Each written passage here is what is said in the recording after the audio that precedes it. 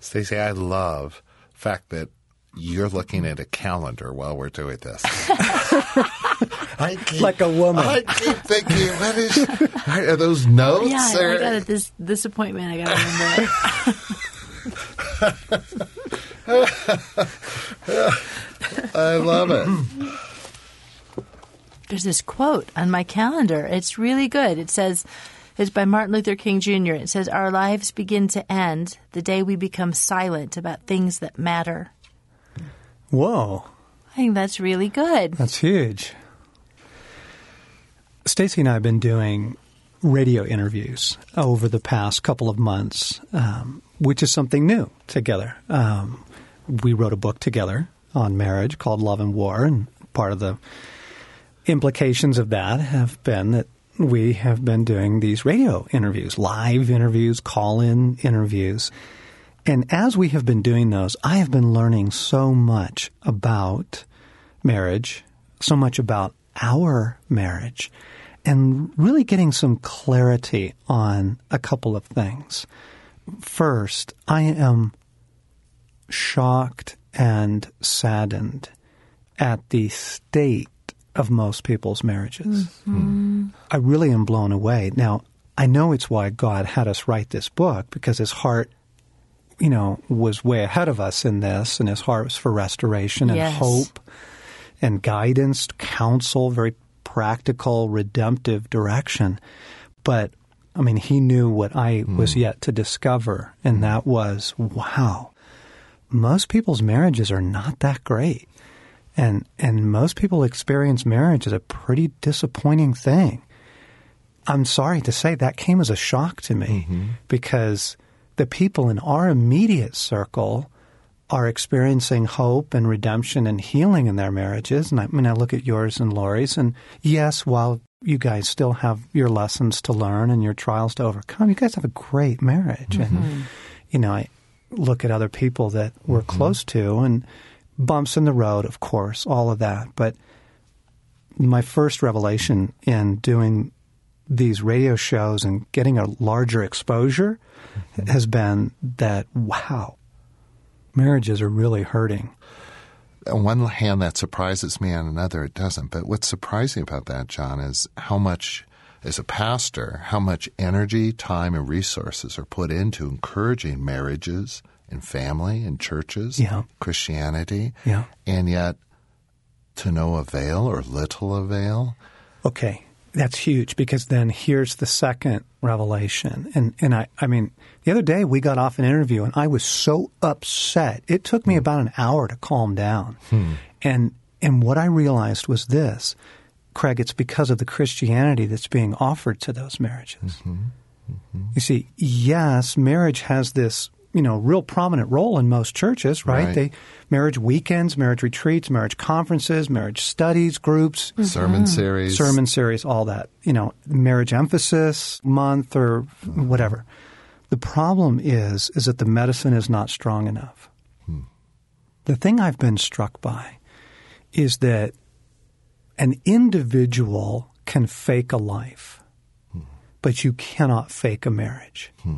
You can't. You are exposed there. At least to one other person. That's what I'm saying. Yeah. And to yourself and to God. Personally, I can kind of cruise along and feel like I'm doing pretty well as an individual, doing pretty well in life. But then, boom, in my marriage, I can't pull that off if it's not real. I can't. There's something, and this is really stunning to me, but I want to put the thought out there. It's easier to fake it in your relationship with God than it is to fake it in your marriage. There's something so constant, so in your face, so daily, so demanding about a marriage that it is utterly exposing. And isn't that why God put such an emphasis on love the Lord your God and others, with your whole heart? Because there's something about our relationship with God that is only exposed in our relationship, in our marriage. Exactly. Your relationship with your wife, your spouse, and others speaks everything about your relationship with God. I was talking to a young gal just yesterday, and she's entering into a serious relationship, and she was saying to me, I don't know how people do this without God. That if I didn't have a source of life, a source of love, a source of joy, a source of genuine security apart from another human being, that I don't know how people can do this relationship thing apart from God. Well, you can't. You can't. Exactly.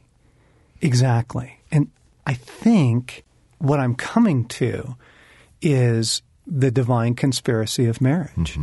That I've always believed it's about our transformation, but I believe that what it really exposes is the quality of our relationship with God. In order to have a great marriage, you have to have a great relationship with God. Yeah. Wow. Gosh, it all ties together.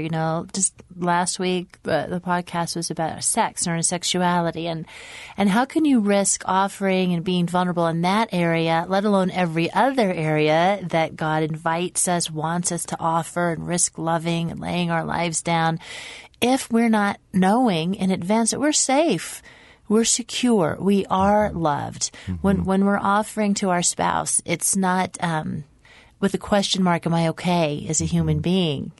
That's been settled. My identity's in Christ. I'm loved. I'm chosen. I'm safe. I'm secure. That's what gives me the freedom to be able to risk being not wanted, being rejected, having John mad at me, and having that not mean a big old sentence over my life. And not making mountains out of molehills. Yes. Right? Yes. I mean, when you have a genuine relationship with God, it reduces everything else to its proper size. So hurtful comments even, they just don't blow up like they used to. There's just, you know what? She's in a bad mood. She's in a hurry. That may not even have been a hurtful comment. Who knows what that was, but I'm okay. I can let it go. It's not a big deal, versus everything is hanging on this human relationship, You know how you said you think it's a divine conspiracy. What about the divine conspiracy of God using it to draw us to Him? Yeah. Like if we don't know Him, when you're lonely in your marriage, when there's pain there is, I think it's about as deep as it gets. And to be called that there is one who loves us intimately, powerfully, more than any man or woman could possibly love us. I think He uses that too, because your husband, your wife can never meet your needs to the depth that we have them. I mean, they just can't do it. Bingo. But Jesus can. Yeah. Honey, I think that's true. And then coming back to this experience of doing these call-in shows and hearing people's marriages, I think that God creates in marriage the unavoidable need for Him. Who's going to fix this? Who's going to redeem this? There's a lot of hurt now. There's years now of neglect. There's resentment, infidelity, deep wounding, angry words, pain. There's, oh my goodness, who is going to redeem that? Yes. And to my point earlier about the gospel that most churches are trying to apply to marriage is not strong enough medicine. You have to have a gospel that heals the brokenhearted. You have to have as a reality Jesus healing your soul. You have to have as a reality training in spiritual warfare. Every marriage is under spiritual attack. Every marriage. And if you don't know how to first even interpret that, but then secondly deal with it, shut it down, it just has you for lunch. It wreaks havoc in your marriage if you don't have a conversational intimacy with God, that you can turn to Him for the counsel, the guidance, the direction. Oh, my goodness. Only that gospel is strong enough medicine for what most marriages need. And so here's the great surprise. Love and War isn't a marriage book. It's not. It is. We talk about our marriage very, very honestly. But what we are describing there is how to find God in your marriage, for your marriage, and through your marriage. How do you get this redemption breakthrough? That's what this is about. Yes. This is about Jesus. And if you're married, then your marriage is, I guarantee you, requiring it, requiring a deeper experience of God. That sounds like sounds like yeah, it. yes and amen. Yeah.